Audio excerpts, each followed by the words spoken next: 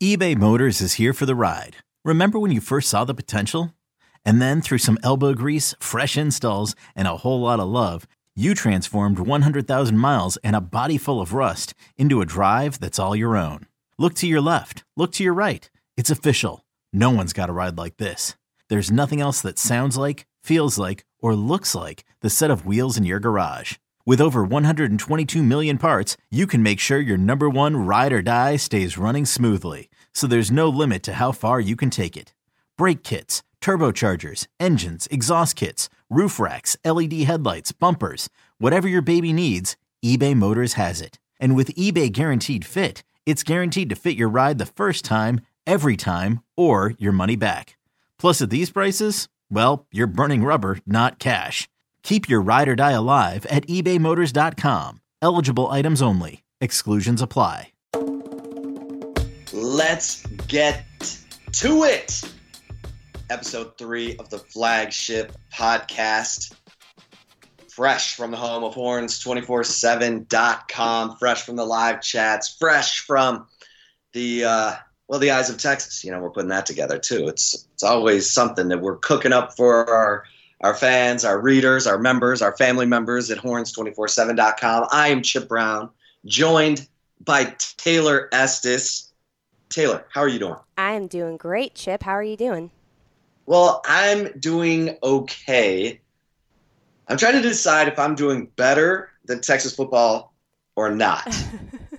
I think it depends on whose side are we talking about. Are we talking about the team side, or are we talking about the fans? I mean, the people that have a stake in the program. Which ones are you referencing here? Yeah, let's get into that, because it's kind of the worst case scenario has happened, right?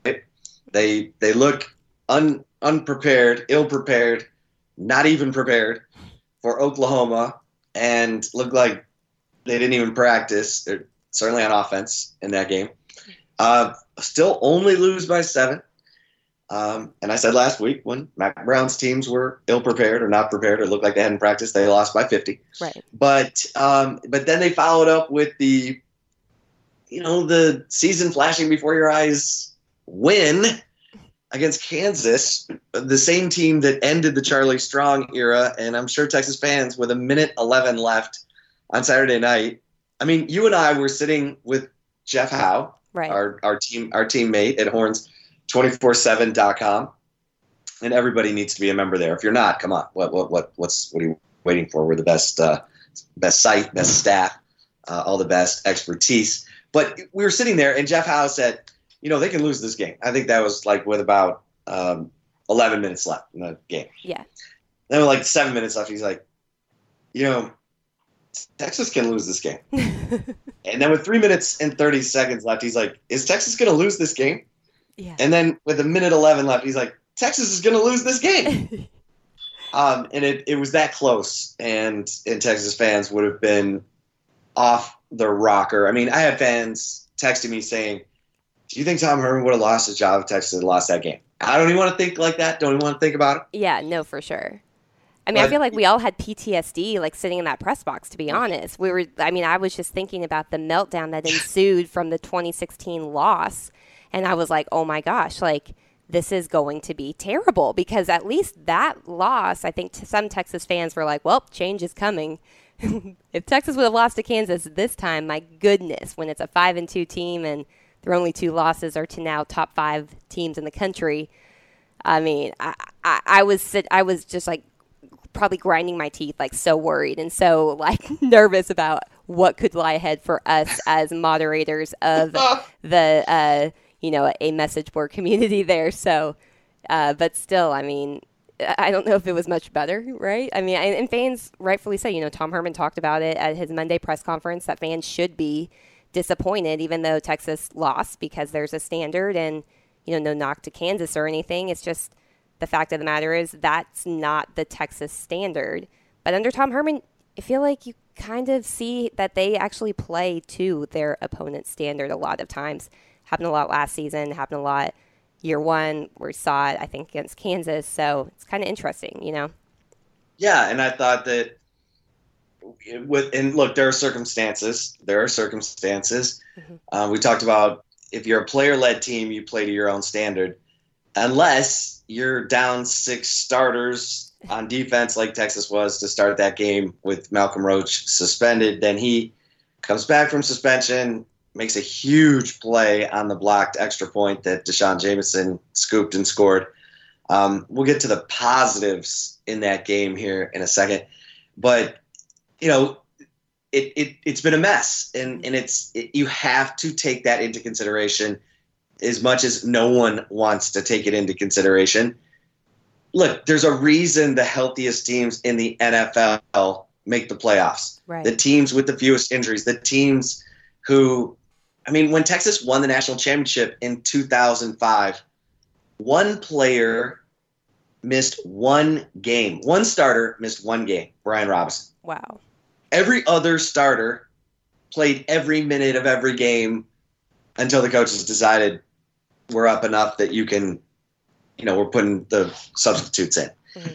So that stuff matters. And here's the thing. You're right. There is PTSD because of all this bleep that happened in the 3 losing seasons and even in the sort of catastrophic finishes in 2017. The are you kidding me losses, the turnovers. Look, Texas fans they're beat up, they're tired. They saw the Sugar Bowl, they saw the OU game last October, and they're like, okay. And then they heard Sam Ehlinger say, I'm on a mission to get back here and make sure we never feel this way again. So everybody's thinking Big 12 title, and that Kansas game took them right back to 2016. Yeah, no doubt about it. And it's funny. It's funny that so bringing up the injuries. I know that Texas fans are saying injuries aren't an excuse, and I understand that mentality. And honestly, after that game, I was kind of just dumbfounded about what we saw, and I also thought it was kind of surprising to see a walk-on who had moved to running back actually on the field for the defense when the game was on the line in the fourth quarter. And I'm thinking about this. I'm like, this is absurd. I've never seen this. So my father-in-law was a longtime coach in the state of Texas. He coached for 30-plus years. He just retired. This is his first season not coaching. So I think I call him Coach. I think Coach is a little bit, missing the game a little bit. So every time I talk to him, we talk about football. And almost every single Sunday we talk after Texas games and just kind of go over, I've always leaned on him as a, just kind of an X's and O's type of guy that I could rely on who's going to teach me the ins and outs of that. So he calls me Sunday and he's like, I need to ask you one thing. He's like, you cover Texas. You've been watching this team. You've been watching this program under Tom Herman for the last 3 seasons. In your opinion, do you see that injuries are making a direct impact with the play on the field on defense? And I was like, no doubt about it. Didn't even have to think twice about that. And he tells me, he goes, it does not matter what level of football it is, whether it's high school, whether it's college, or whether it's professionals. If you see a unit or a side of the ball that's struggling so much and you compare it to the injury report, he's like, fans don't want to hear this, but 9 times out of 10, they match up exactly. And he's like, Texas has enough talent across the roster to where if, one guy goes down at a position or something, it's the next man up mentality. And he goes, I can't think of another team out there besides like an Alabama or a Clemson maybe that has enough depth and enough key talent in like one position group that they would be able to even overcome this. And he's talking about the secondary. And that was a really interesting point. He's like, if the injuries on defense were spread across the defense, then, people could say injuries shouldn't impact it. He's like, but I do not know many teams that would be able to overcome this many injuries at one position group. And I think that's something that you kind of have to think about, coming out of that game. And the good thing for Texas is after this TCU game, they have a bye. So hopefully you see guys, like Caden Stearns and BJ Foster coming back fully healthy and Jalen Green, coming back. That could be a difference maker too. So it'll be interesting to see how this team looks after the bye week. Yeah, no question about it. All right, so I thought there was some interesting context when we talked to the players. Didn't you? Oh, yeah, absolutely. All right, so Malcolm Roach. Yeah. So he brought up a really good point, and I think it's something that it just shows you how short your mind or your memory can really be. But here, let me play this audio for you, Chip, of what Malcolm Roach said when asked about being a really close win over Kansas. We have a lot of confidence. We was kind of in the same predicament last year. We beat Tulsa by a touchdown. At the end of the day, we ended up winning the Sugar Bowl. Y'all still remember we beat Tulsa by a touchdown? I doubt it, but I do. So, at the end of the day, it's a win. It's a W in the win column. And, we're going to move forward from there. All right, Chip, what are your thoughts on that comment? Yeah, I mean, I think this is interesting because it's a player perspective, and it's the players who are the ones who are out on the field having to defend this program and execute the game plan. And I think Malcolm Roach is a guy who's respected. I think he's a captain for a reason. And if he's saying, hey, look, do y'all remember when we lost to Tulsa? It was a one-score game, and everybody was losing their minds, and we went on to win the Sugar Bowl. I do. And I mean, he said, y'all probably don't. And there are two things to this.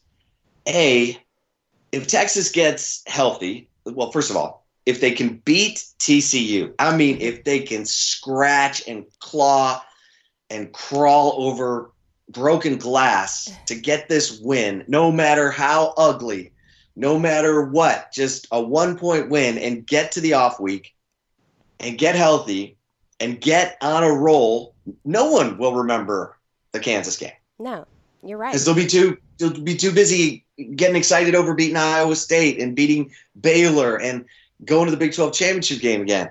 And I think that's what Malcolm Roach's point was. As of right now, our two losses are to two top 5 teams. Okay, we had a close game with Kansas. If we go on and do the things that we've set as our goals, no one's going to remember this. And that's healthy from a player perspective. If I'm a fan, I'm happy to hear Malcolm Roach say that. Right. Yeah, it's not doom and gloom. And the reality is, we've known Malcolm Roach. We've been around him now for, 4 years covering him at Texas. He's not the type of guy that's going to – he's not going to – if he's going to toe the company line, he's just not going to say anything. He's pretty open, in my opinion, for players. And that'll happen sometimes when they get to their senior year. But I feel like he's more going to be the guy that's like almost like a Quandre Diggs and just tell it how it is. So to hear him say that – I thought it was really interesting because he's, how you mentioned, he's a captain. He's part of that leadership committee. I mean, this is kind of where you're like, all right, let's see where this team truly is from how, depending on how elite they are and how well they're going to be having that 1-0 mindset and overcome this adversity. So it'll definitely be interesting. There's no doubt about that. Yeah. And I think that, look, here's the other thing that I wanted to ask you about, because Tom Herman definitely, when he got pressed about the defense and all the yards given up, 48 points given up to Kansas, he talked about how the defense, it's next man up, and even though we started 9 freshmen or sophomores, we have guys who've been in the program 2 to 3 years who should be able to play man and quarters coverage. Mm-hmm. To me, that was a call out to his defensive coaching staff. And I want to see how well this defensive coaching staff, the players, respond to Tom Herman this week, because it's Tom Herman's job, no matter what the circumstances are, to get the best out of his players and come up with a game plan that puts them in the best positions to succeed. Right. And this week is going to be like a Sudoku puzzle, because Gary Patterson he will stay up all night, every night this week, trying to find a weakness that he can exploit on Texas's offense. If Alex Grinch was twisting and stunting for 3.5 hours and 9 sacks later, I guarantee you Gary Patterson's going to have some variation of that this Saturday. Oh, no doubt. I mean, I know that TCU, from a turnover standpoint in Big 12 play, hasn't been, good. But one thing that you can't count out is a Gary Patterson defense. I mean, I don't care if it's, middle of the pack in the Big 12. It's still is solid, like a good defense usually, because of what you mentioned. He's the type of guy, he's going to be game planning he's going to be looking exactly at what Oklahoma did, because the Texas offensive line really was performing well leading up into that Oklahoma game, in my opinion, like probably better than what I had anticipated it being this season after losing so many starters from last year. So there is absolutely no doubt. I mean, Gary Patterson probably saw that game and was just licking his chops, like thinking, oh my gosh, 9 sacks against Sam Ehlinger. Like that will be the dagger. I mean, this week he talked about Sam being the difference in Texas this season. So you bet there's going to be a heavy, attack Sam Ehlinger type of game plan coming from TCU's defense.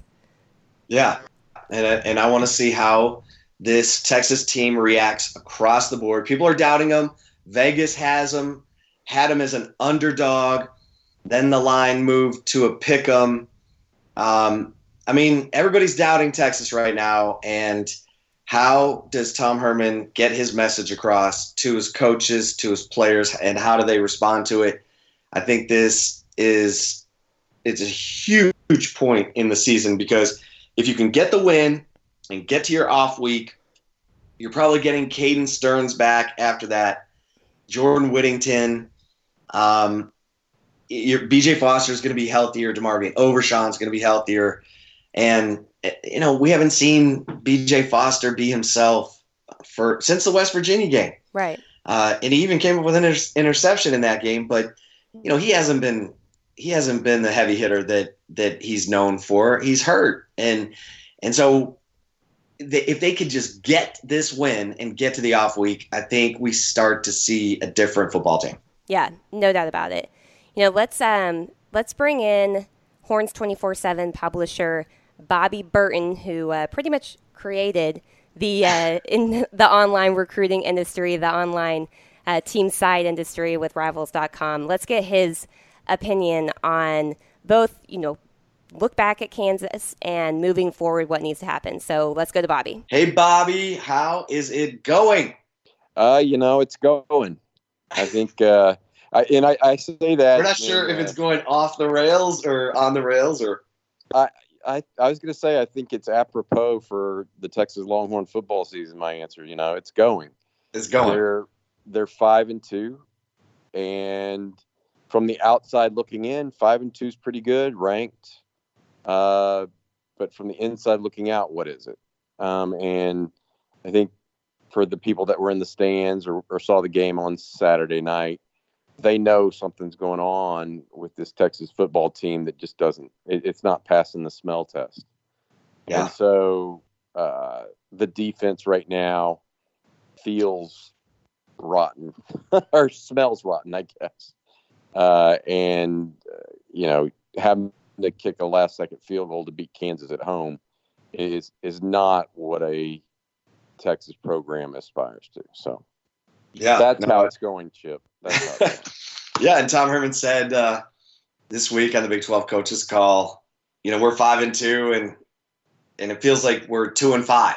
And he said, to a lot of fans, it feels like we're 2-5, and he said, and that's okay, expectations, and here we go. Well, let's get into it, Bobby, because this is an intriguing week. Two outcomes that obviously don't sit well with the fan base and shouldn't probably sit well with players in certain instances. The just complete seemingly lack of preparation or lack of sharpness against OU, and then look, an inspired Kansas with a new offensive coordinator and a veteran quarterback and some good skill talent, beat up on a beat up Texas defense. But my God, season flashing before your eyes, final drive to a 33-yard field goal, no time left to beat Kansas, will send a shockwave through everyone affiliated with Texas football. So TCU, and this is this looks like a trap, right? TCU 3-3, 1-2 in Big 12 play. Their offense has a young quarterback. They have good skill talent, but it's not clicking. There seems to be tension between Gary Patterson and Sonny Cumbie. So, who can mask their flaws the best this week, right? Yeah, and I think you look at that, and I think this is a week where Texas can kind of hit the reset button. I mean, I know that they're still a week away from a bye, but after the last two performances, Chip, they have to hit the reset button, or else there's no doubt who's going to win the game, and it's going to be the purple people. Yeah. So I think, if I'm looking at it, the thing that Texas has to do this week is stop the run. If they stop the run against TCU, then I think it forces this freshman quarterback to maybe do more than what he's capable of today.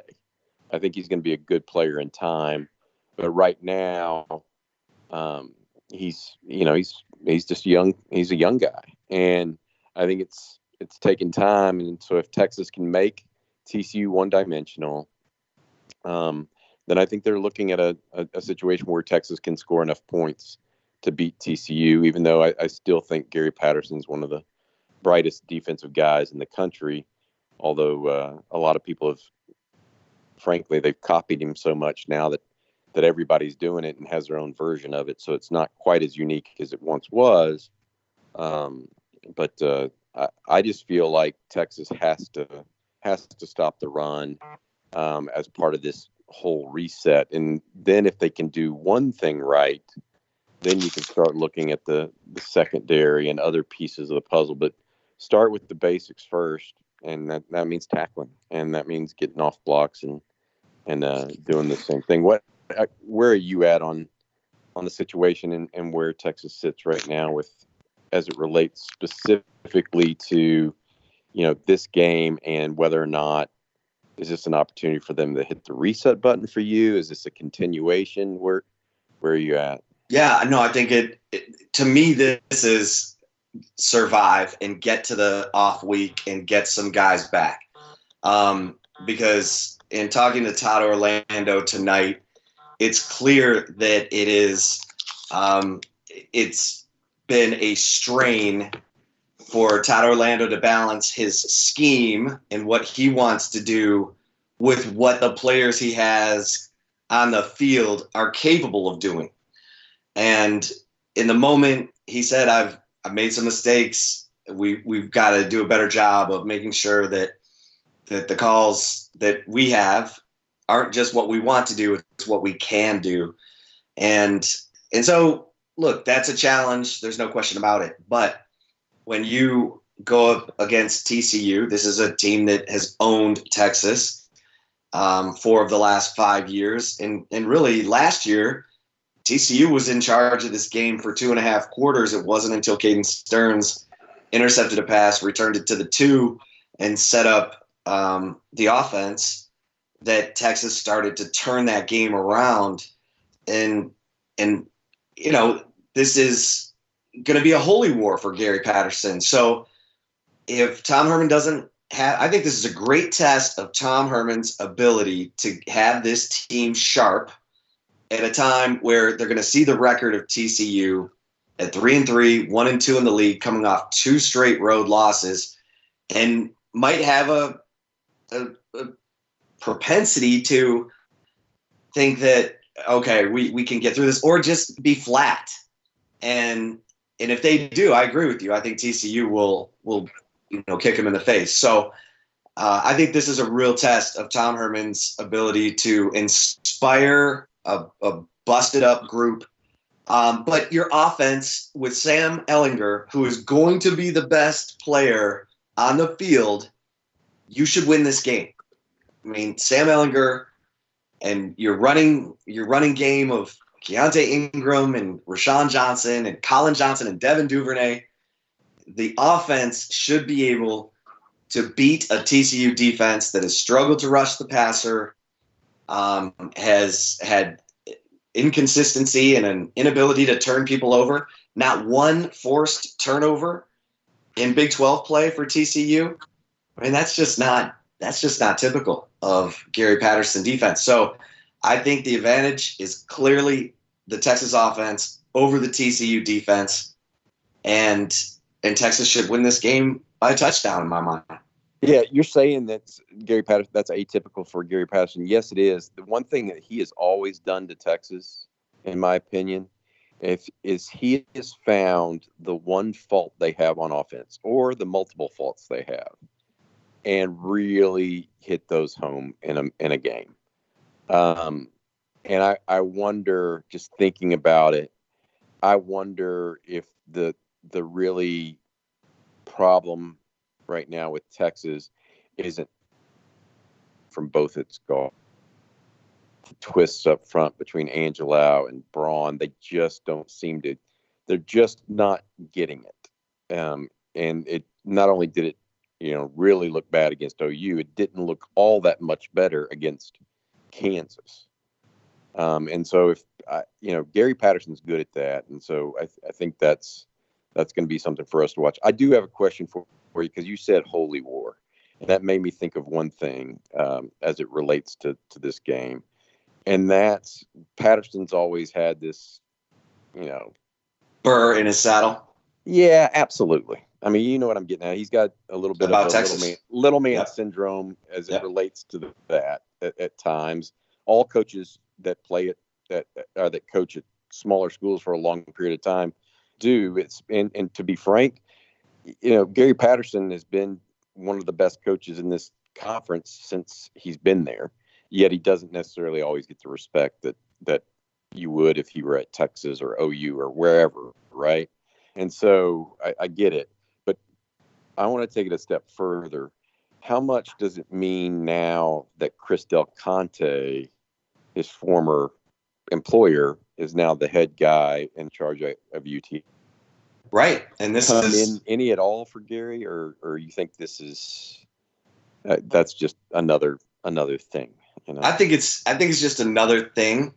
But it's Del Conte's first trip back to TCU for a football game, and so I think there's a lot of emotion in this. Now, my question is, does Gary Patterson have the guys to carry out the mission? Because I agree with you. He is the Belichick of the Big 12. I mean, he tailors his scheme specifically each week to take away what you do best or try to make you left-handed. And that's something I think Texas fans are hoping and waiting to see from Todd Orlando, and with a little bit more specificity as opposed to, cookie cutter concepts in terms of either the blitz and, some nuance to it. But, I think you're right. I think there's a lot of emotion in this. I just wonder if he has the horses. I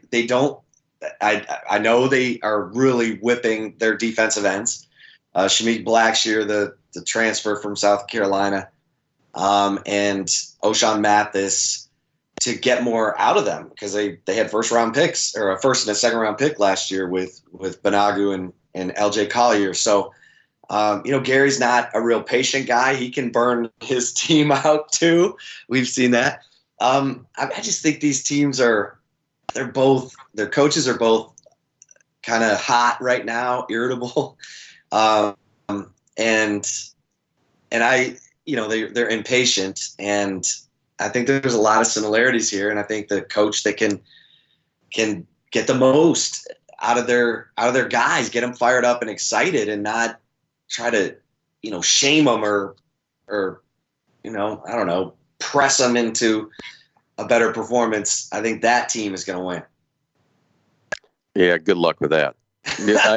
I don't think a leopard changes its spots. So if that's the way both of them coach, that's the way they're going to coach. But let me ask you this, Bobby, because Ehlinger is, when he's on, he's special. When he looks ill-prepared, or I just feel like Tom and Sam felt like it was going to be an easier day against OU than it turned out to be, and it was embarrassing. I don't know how you could ever feel that way in that game, but I think I want to take you to task on something real quick, because I disagree with you. Not take you to task is maybe the wrong way. I want to have this discussion. Disagree. Yes, I want to have the discussion, because I don't necessarily agree that Sam Ehlinger is always the best player on the field. Frankly, I think that when he can't run as a bailout, he struggles. Not more than the average, not more than your average good quarterback, but he struggles. And I think that therefore the offense as a whole struggles when Sam Ehlinger can't make 3rd and 6 with all the receivers covered. There's a spy. And I think that is what OU did, where to date nobody really else that Texas has played has done. And as much as the sacks and negative yardage and getting behind the chains cost them at OU, I think Kenneth Murray also cost him at OU. Yep. Because he swallowed Sam up. He did. On stuff. And so I disagree. I think Sam Ehlinger is a leader. I think he's the face of the Longhorn program. I think he's a very good player. I think when you take the running game away from him, I would bet that's what Gary Patterson plans to do. I think you can make him into mortal. Yeah, you can make him less than Superman, which, throwing for 400 yards and running for 100 or whatever he did against Kansas was ridiculous. Yeah. But that would be my one caveat to all of this, is that you just don't know about that situation. Yeah, I mean, he's had a couple of rough weeks, and really poor decision on his interception against Kansas at a horrible time. I mean, you turn it over at your own 16, your own 36 in the final 10 minutes of the game, and Kansas scores 17 points after Brandon Jones goes out with 7:21 left because your offense put the defense in a horrible position. And then he accounts for no touchdowns against OU, the only game in his college starting career, complete game, where he's not accounted for a single touchdown. I mean, he needs a confidence fill up, and it's going to be tough against TCU because, as you just stated, Gary is going to. I mean, he's probably studied every twist and loop and stunt that Alex Grinch ran, and has it planned for, this down and distance, that down and distance, and plus some, So I think it's going to be fun to watch that chess match. And if Sam Ehlinger is special and capable of leading this team to a really strong finish to the season, then we'll see that on Saturday. I have another question for you, Chip. What in the hell was he thinking going for it on 4th and 2 twice? And I mean, I mean that with all due respect for the head football coach at Texas. Okay, so I mean, come on. I got two prongs to this answer, Bobby. A, what are you doing taking the ball out of Sam Ehlinger's hands and running stuff that you've already shown on film that people now know when there is a receiver in a 2-back set in the game? Okay, it's going to the receiver, and they're probably going to the left. I mean, Devin Duvernay ran this against LSU. And now it's what? And then he ran it again, and now Jake Smith is in there. And it's all the same. I mean, there's got to be more creativity. And, I mean, I get it. You're running behind Parker Braun and Sam Cosmi, and you got a tight end in the game, whatever. You should be able to make those yards. But, my God, Zach Shackelford got blown up by a linebacker. It got pushed right back into the play. It was dead before it even got going. I mean, they knew what was coming. Everybody was coming for it. So that's my first prong. if you're going to go for it on 4th and 2 and put a banged up defense in a bad spot, you better have some new wrinkles to your play. And then, I mean, it's like how he always ran quarterback power to the right. And everybody knows that. I mean, I've talked to coaches across different leagues who are like, well, everyone knows Tom's going to run quarterback power to the right. And if you can execute it like the Patriots, great. But that's not happening. I mean, they're what, 3rd worst in the Big 12 on 4th down. And then my second prong to this is before you just dismiss your punter as a touchback machine, incapable of punting from midfield and angling a punt out inside the 5 and pinning a team, why don't you give that guy a chance to do it before you just say, well, I'm not into 19 yards of field position changing. Well, that happens if your punter's incapable. We haven't even seen him get a chance. So that's my second thing. I just don't think you put your defense in that position. Potentially, like, okay, what are the consequences if we don't make it? Oh, we're at the 50. Kansas is 30 yards away from the red zone, and So yeah, I'm not a huge fan. And obviously against LSU, they had the play. Keontae dropped it, but they can't just hand the momentum over to the other team, to a team like Kansas. And you can't do it at TCU. That's the site of Tom Herman's worst loss at Texas. In 2017, they lost 24-7. So that's, and they got to get that thing figured out. They got to go up to Fort Worth and start winning there again. Chip, you just brought something up that I just thought about as you were talking. Worst loss, 24-7, 17-point loss. Compared to the Charlie Strong era, right? Compared to the last part of one whole season for Mac Brown seemed to be a loss by 20 points or more. And then even going back to Makovich's Route 66 or David McWilliams in the Cotton Bowl. Tom Herman seems to play the game close. And is that part of the problem here too? Is he's playing games too close instead of teaching his teams how to separate? I look, they lost to OU only by 1 score, right? And so there's value in that. I mean, Texas stops OU, they get the ball back. They would have had a chance to tie the game at least. At the same time, does that same mentality, that keep it close mentality and not open it up mentality? And I'm not saying that's what he has, but it sure seems like they play that way sometimes.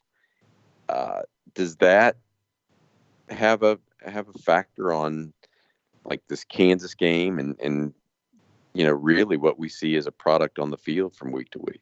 Well, this is something I've noticed about Tom Herman teams. There's some head scratchers in there, right? Even at Houston, the 13-1 season, the loss was to a terrible Connecticut team that the coach got fired at the end of the year. And then in year 2, it lost to SMU and Navy and Memphis. And there was some stuff going on, right? He was rumored for the Texas job, and there was distraction in the locker room, whatever. And then this year, they're doing well against Oklahoma State in the 2 muffed punts that just killed them. And then, you get to the OU game, and the offense looks like it didn't even practice that week. And then, at West Virginia, the offense was struggling. It wasn't until Deli Adeowe's interception that the spark came, because they drove the length of the field. Dicker missed. It was like a 16-play drive, and then Dicker missed the field goal. And it was the defense that got him going. And there were 4 turnovers, and 3 of them led to short field touchdowns for the offense. And then you get to the Kansas game, and the offense rolls, the defense off to a decent start. They're up 14-0. You think it's going to be a cruise, and then the 4th and 2 fails. Kansas scores momentum for the Jayhawks. They start to believe. Their quarterback gets hot. He's making plays. The defense is nowhere to be seen. Defense got absolutely there were a crushed. couple of, there's But I want to there's ask you this. I uncovered, want to and ask then you this, there's Bobby, open, and then there's uncovered. There were guys that were uncovered. I want to ask you this because you started this business. I mean, you are the recruiting guru. You started Rivals with Shannon Terry in now 24/7 Sports. Unbelievable. Joseph Osai, this guy is unbelievable. I mean, if they would use him as the B backer, he'd be their best pass rusher by far. He'd have probably 6-7 sacks by now, maybe more. But they're using him at Rover, and so he's all over the place. 1 minute he's running 25 yards downfield, covering a slot receiver, and the next he's in the flat covering a back, or occasionally they'll blitz him. But if we're looking for ways to affect the passer, and you have to. Are they? No, you say that, but are they? I mean, no, you have to. They're not, and you have to. And why not stand him up where you had Byron Vaughns last week? And because you don't have anybody that can play Rover otherwise. Yeah, apparently he's out. Well, I mean, can B.J. Foster or Overshow not play that? Maybe not B.J. Foster with one arm. I think I hear you. Texas has major issues right now rushing the passer because none of their defensive linemen are innate pass rushers, in my opinion. I mean, they're just trying to do is hold their ground and make sure the guy doesn't get out of the pocket. The problem when just rushing 3 and doing that, you have 8 DBs or 8 guys in the secondary, and that sounds good in theory. It's not very effective when they don't know what they're doing because they're so inexperienced and so young that they're covering the wrong people. There was a play, the 2-point conversion against Kansas was it was brutal to watch as a coach. Let a guy run. Imagine if you're the coach of those guys and you see that, you just don't even. I don't even know what you do with the film other than try to burn it because it was so ridiculously bad that it was a shame. And so I think that I look at it from whether it's a personnel decision or there are certain things that are okay rushing 3 if you have the personnel on the back end to okay. When you don't, you can't give them 10 seconds to figure out where they want to go with the football. You can't let them try to make everything into a race. I feel like that may be Todd Orlando's undoing right now, and even maybe the head coaches too, and that's their resistance to change and to try to force their kids. And Orlando, for his part, I think may have owned it a little bit from what you said earlier, that you can't force guys to do something they can't physically or know how to do. Instead, you got to figure out what they can do and try to emphasize that. So. I do think there'll be a better team if they can get to the bye week and get guys healthy. They're a better defense, and to me, the killer is Chris Brown being out because he's so physical and he's such a he's a smart player, he's an instinctive player. Brandon Jones, when healthy, and BJ Foster, those 3 make them a super physical defense. And when 1, 2, or in the Kansas game, final 7-21, 3 are, out of the game or limited, they're not the same defense. So this is a big test. This is a big test. They gotta survive this week and scratch out a win against a really well-coached team that's probably going to have all the chips in the middle of the table. And this is going to be a good test for Tom Herman and his ability to connect with his coaches. He pretty much called out the defensive coaches this week. We've got guys been in the program 2-3 years. They should be able to play man coverage and quarters coverage. Okay, that's a total call out to the defensive coaches. So how well are they responding to that this week, the players? It's going to be a really good, barometer of just how close this team has gotten in adversity. Oof. Or not. Yeah, I think I have, I kind of felt, and I predicted that Texas would be a one-score game with Kansas. And you did. And you deserve credit for that because you were on that from the beginning and you said it all week. Yeah, but here's the issue, okay, that I keep coming back to. Bad teams play bad football. And right now, Texas is a bad football team. Doesn't mean they're going to lose, though. I mean, bad football teams can win games. And Tom Herman that's what he did his first year at Texas. They were a bad team the entire year. And they still won, what did he go, 7-6?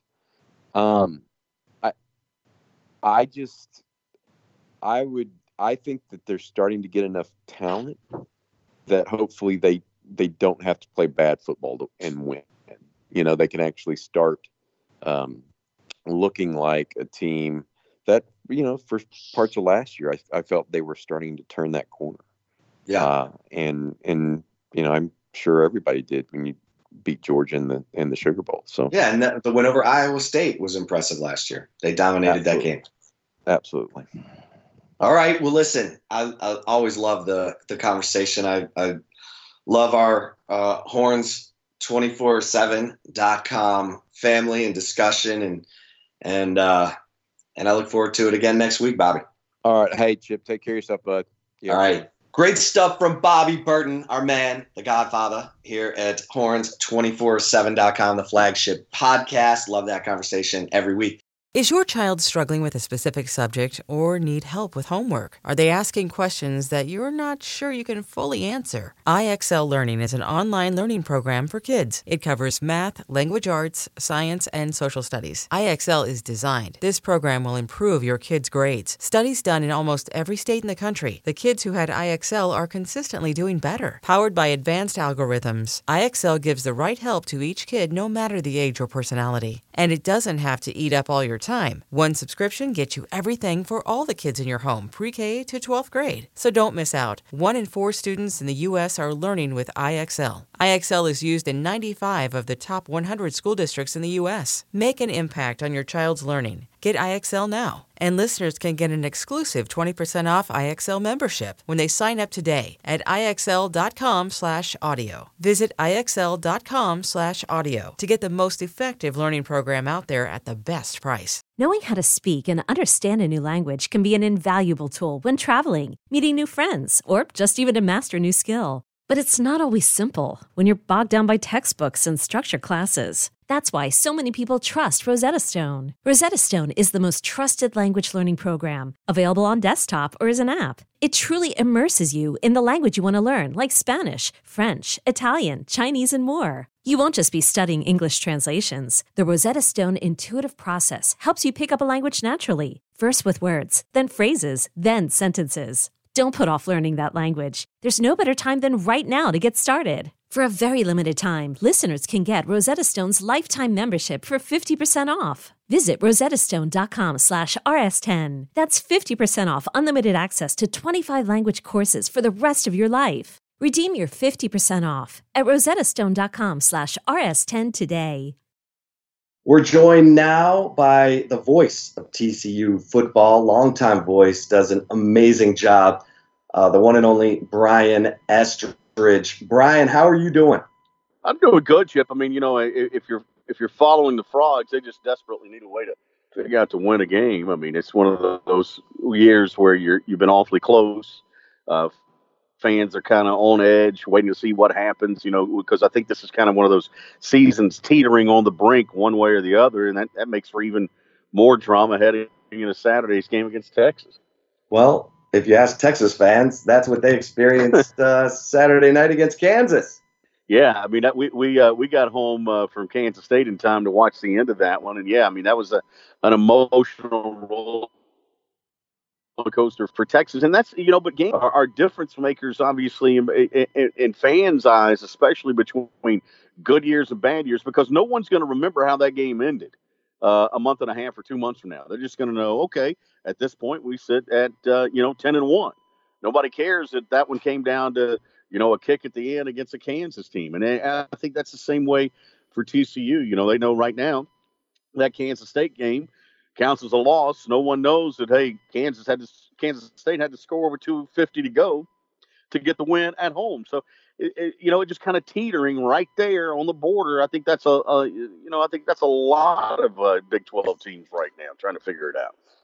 Well, let's get into the TCU Horned Frogs. Obviously, there are some things that we're not really used to involving a Gary Patterson coached team. First and foremost, a 500 record at this point. But back-to-back losses, that's also a rarity. Both of them on the road at Iowa State and at Kansas State this past week. Your thoughts on those two games, first and foremost. How good are Iowa State and K-State, and what struggles was TCU having? I think it's kind of been really all over the board for TCU. There have been some games where this offense has struggled to develop an identity, Chip, especially in the run game. There have been other games where this defense just has underwhelmed, which is, as you said, not something we're accustomed to with the Gary Patterson team. Let's go to Iowa State first, and that one was one where, I'll be honest with you, walk away from it thinking, man, is Iowa State the better football team here? At least on that Saturday, they looked like it. They started fast. TCU didn't start real quick, kind of got in a hole. At one point in the second half, they had the game cut down to 11, and Iowa State answered right back again with another score. They could never get over the hump. But, I think Iowa State's a pretty good football team. We'll be honest, I like what they're doing defensively. I think that they have improved the talent level immensely. Campbell, and he's a good football coach. He's a solid football coach. They do a nice job in the special teams. They're probably still an athlete or two away from being an elite team in college football, but they're awfully close. Kansas State, on the other hand, you ask how good they are. I don't know that I can answer that. I think that talent-wise, Iowa State's better, but I can tell you that Kansas State, on the day that TCU played them, pulled off a blocked punt. Quarterback Skylar Thompson did all that he needed to do, especially running the football. They were kind of smoke and mirrors on the outside at wide receiver. Malik Knowles, the one speedster that they have, was unavailable, really. I mean, he played a few plays in the second half, but their defense did a good enough job. Fans are always behind them there in Manhattan, of course. And so, but that was one where TCU, I think, walked away from going, okay, we let that one get away. Didn't give them our best shot, is what we were hearing out of TCU faithful, and TCU players, I should say. And Iowa State, I'm just not so sure that was the case. I think Iowa State on that day especially was better than TCU. So, that kind of leaves, as you said, with 2 in a row on the road. This team desperately needs to get home. A fragile football team, Chip, with some real leadership issues that Gary Patterson hasn't been hesitant to point out. Some senior and upperclassmen leadership that hasn't been there. Some young guys that are having to play a ton of plays in some very important position, not the least of which is quarterback. And so, I think it's one where the psyche's a little fragile. They need to get a win. You sit at 3-3 and you beat Texas, and all of a sudden, who knows what can happen. And I think that's kind of what the mindset is right now around this program. Talking to Brian Estrich, the voice of TCU football. And Brian, there seems to be some similarities between Texas and TCU. Tom Herman this week kind of getting after his defensive coaches. And I know earlier in the year, it seemed like maybe there was a little tension between Gary and offensive coordinator Sonny Cumbie, I think, after the SMU game. Obviously it's tough with a true freshman quarterback like Max Duggan, who's showing some promise, but just talk about where things are with Gary and Sonny, and with this offense going through the growing pains of having a true freshman quarterback. Yeah, and I think you may have touched on it there, growing pains, something that's going to happen with this team. But it's funny in that, Max has done a pretty good job. Hasn't thrown an interception. He's on track to set the school record for the most attempts without an interception to start a young career. I mean, here's a guy that has come in and run for over 100 yards last week against Kansas State. You can tell that he's got a mastery of the offense, or at least is getting there. He knows where guys are supposed to be. He likes it when this team plays fast. You can tell that as well when they slow things down. Chip, I'm not so sure he's crazy comfortable there. He's a son of a coach, but he's a freshman, and you're going against juniors and seniors in college who played a whole bunch more football than you have. So they're going to be things that don't work out quite like you. Here's the thing, though, and Gary Patterson doesn't give anybody a pass. If you are on the field and you are playing, there is a level of expectation that Gary Patterson has for you. I mean, he is a perfectionist because he says if you don't demand perfection, you won't get great. He said if you demand great, you get good. If you demand good, you get that. So, I mean, he's one of those guys that demands perfection. And so whether that's Sonny Cumbie or whether that's Max Duggan or whether that's Darius Anderson or whether that's his safety Ennis Gaines or his defensive coordinator Chad Glasgow, nobody's going to get a pass based on injury or inexperience or anything like that. And so I think that's where he has really coached them up hard on that side this year to start the season. So one of the things that happens, Chip, is that, whether you're the defensive coordinator or the running back or a quarterback on this roster, you're not going to get a pass from Gary Patterson. He's going to demand perfection. That's just what he does. And so I think he'd like to see this offense, develop that attitude as a running attack first, use some clock, slow things down, reduce the number of possessions. It's a formula that's worked for TCU in years past, and I think that it's one that he's preaching with this group right now. And so I think that's why everybody is held accountable here at TCU. Talking to Brian Estridge, voice of TCU football. And Brian, just again, some things that we don't quite expect from Gary Patterson coached defenses. You and I were talking a little bit earlier, and TCU has not forced a turnover in Big 12 play. Yeah, that's pretty amazing, isn't it, Chip, that they haven't turned a team over yet. And I don't know what that's from. And I think I get the sense that it's a little bit like free throw shooting. The more you talk about it, the less it's going to be a good thing. One of the things they've tried to do is they've tried to make it a priority in practice. But, he talks about the fact that younger teams struggle in creating turnovers. They can't play as fast. They don't react as fast. They don't process as fast. And therefore, they've got to kind of react to what they see in front of them. So when you're reacting to what you see in front of you instead of reacting to what you are going to what you anticipate happening, you don't get there in time to create the interception or knock the ball loose and turn people over. And so, yeah, he's having to live with that right now. And I think it's very frustrating for him. I think it's becoming frustrating for this defense. Here's the other thing, Chip. One of the reasons why they're not creating turnovers, and you and I talked about this before, is you create turnovers by having pass rush. When you speed up a quarterback, when you hurry his throws, when you force him to accept that first read and not have time to go through his progressions, that's when you can create turnovers. And this team's getting no push up front, no pass rush from the defensive ends, and because of that, they're not turning people over. Well, and who would give us, for those who are going to be watching the game Saturday, 2:30, give us some names to watch of guys who have to have a big game on defense for TCU to win this game. Yeah, I think a couple of guys. I think you've got – I went the whole day last Saturday without calling O'Shawn Mathis's name. He's a defensive end. He and Shamik Blackshear are two guys that just aren't getting to the quarterback. And you know the history here of defensive ends that have come through this program. If you want to go back to Jerry Hughes and Aaron Schobel, to last year's combo with a guy like Ben Bannigan, who's now playing in the league, and L.J. Collier was drafted in the first round. I mean, that's the history here at TCU. Well, O'Shawn Mathis and Shamik Blackshear aren't living up to that history.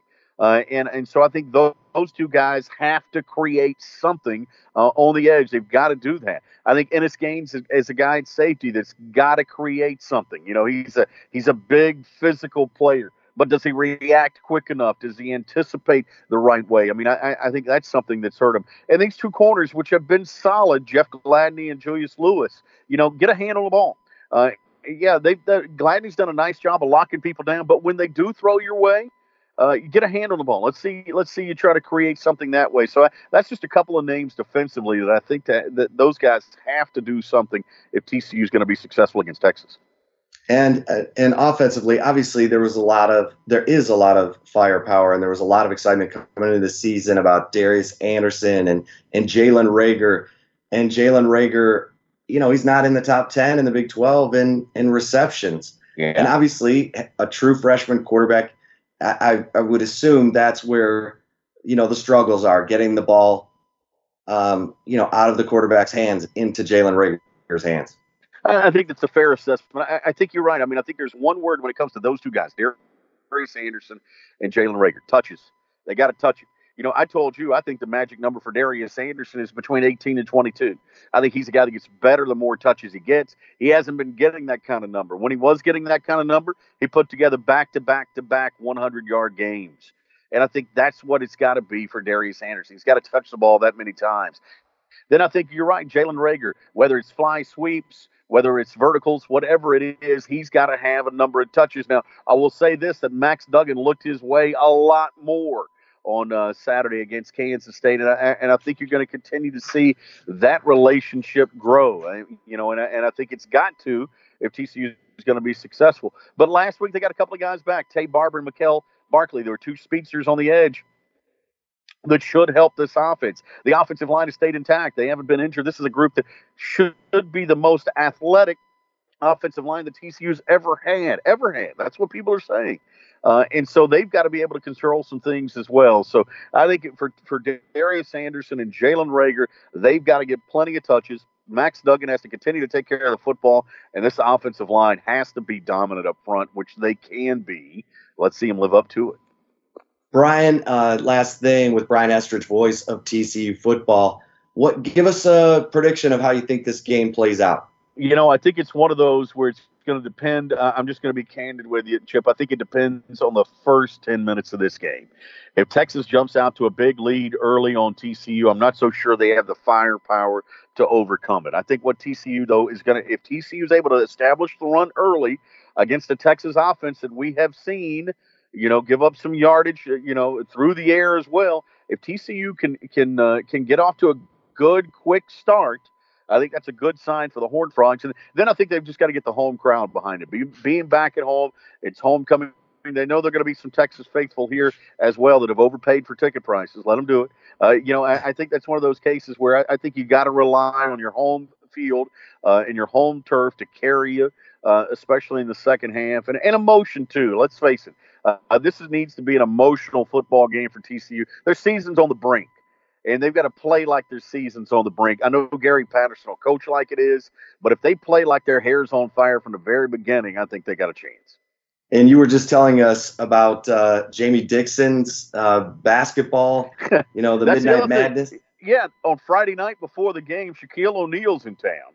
Shaq Diesel, the DJ, is going to be here to kick off the basketball season with Jamie Dixon's basketball program. Hey, there's another thing. Line him up at defensive end. Let's see how Texas reacts to that.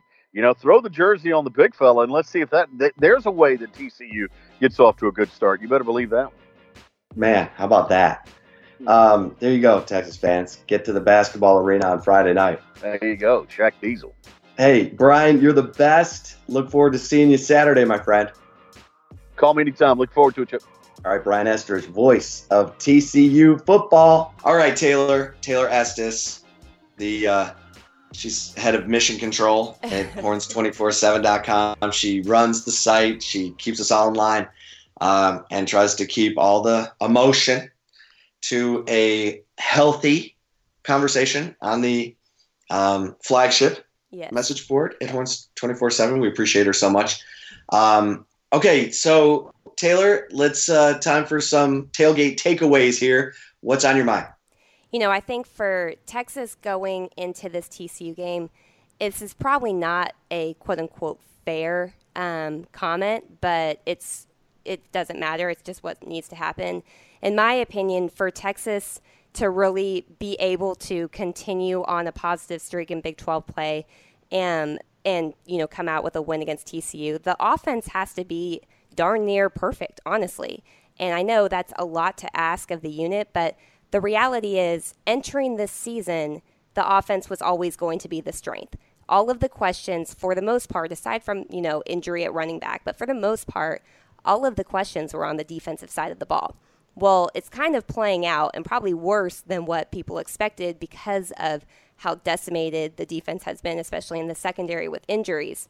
So at this point, if this is truly the strength of the team, of Texas football in 2019, then it's got to come through. It cannot be making ill-advised or poorly executed plays such as, going for it on 4th and 2 and failing and putting the defense in poor field position, or turning the ball over and putting the defense in poor field position. I mean, that led to 28 points from Kansas. That can't happen.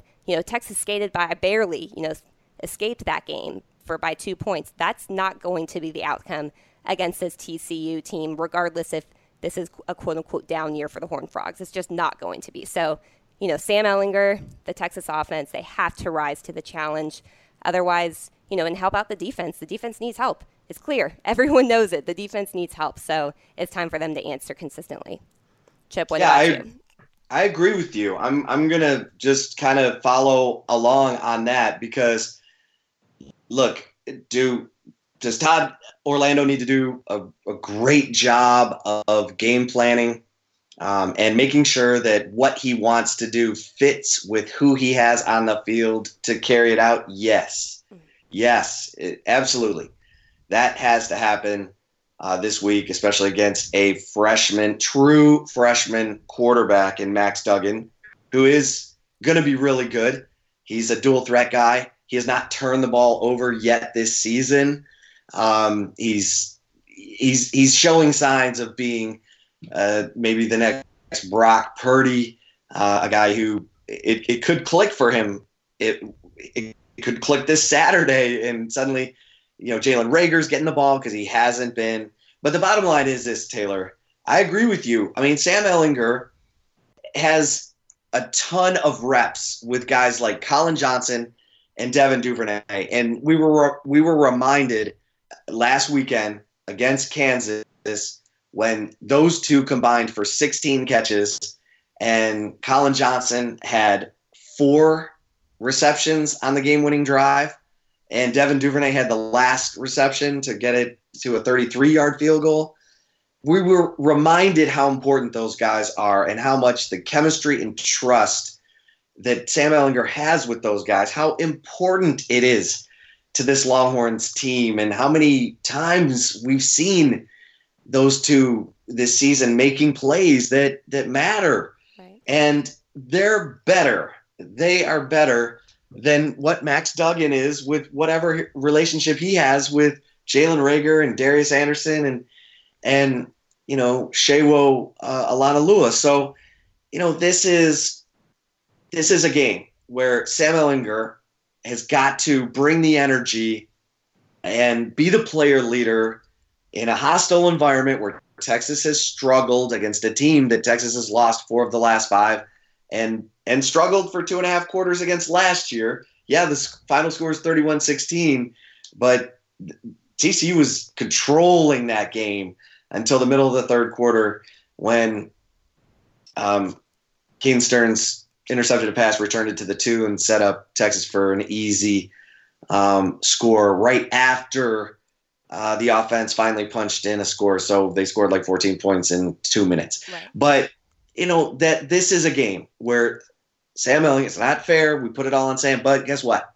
That's what special quarterbacks do. That's what Heisman Trophy type quarterbacks do. They take over and they dominate when they should dominate. And so, this is a beleaguered TCU team right now for whatever reason. Young quarterback. I don't know. Maybe there's some disconnect going on with Gary and these players. They're not, putting up the numbers you mentioned. They're not turning people over as much. They're not getting sacks.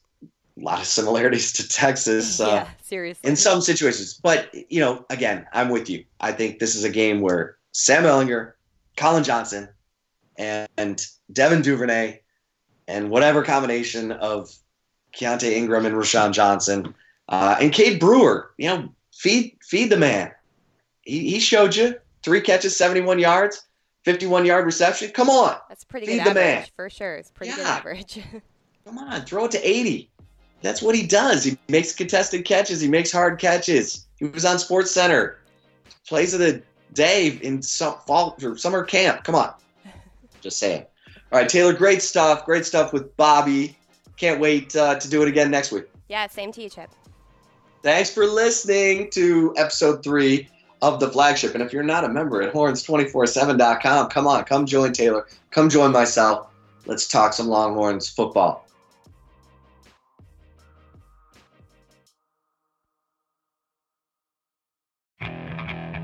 Okay, picture this.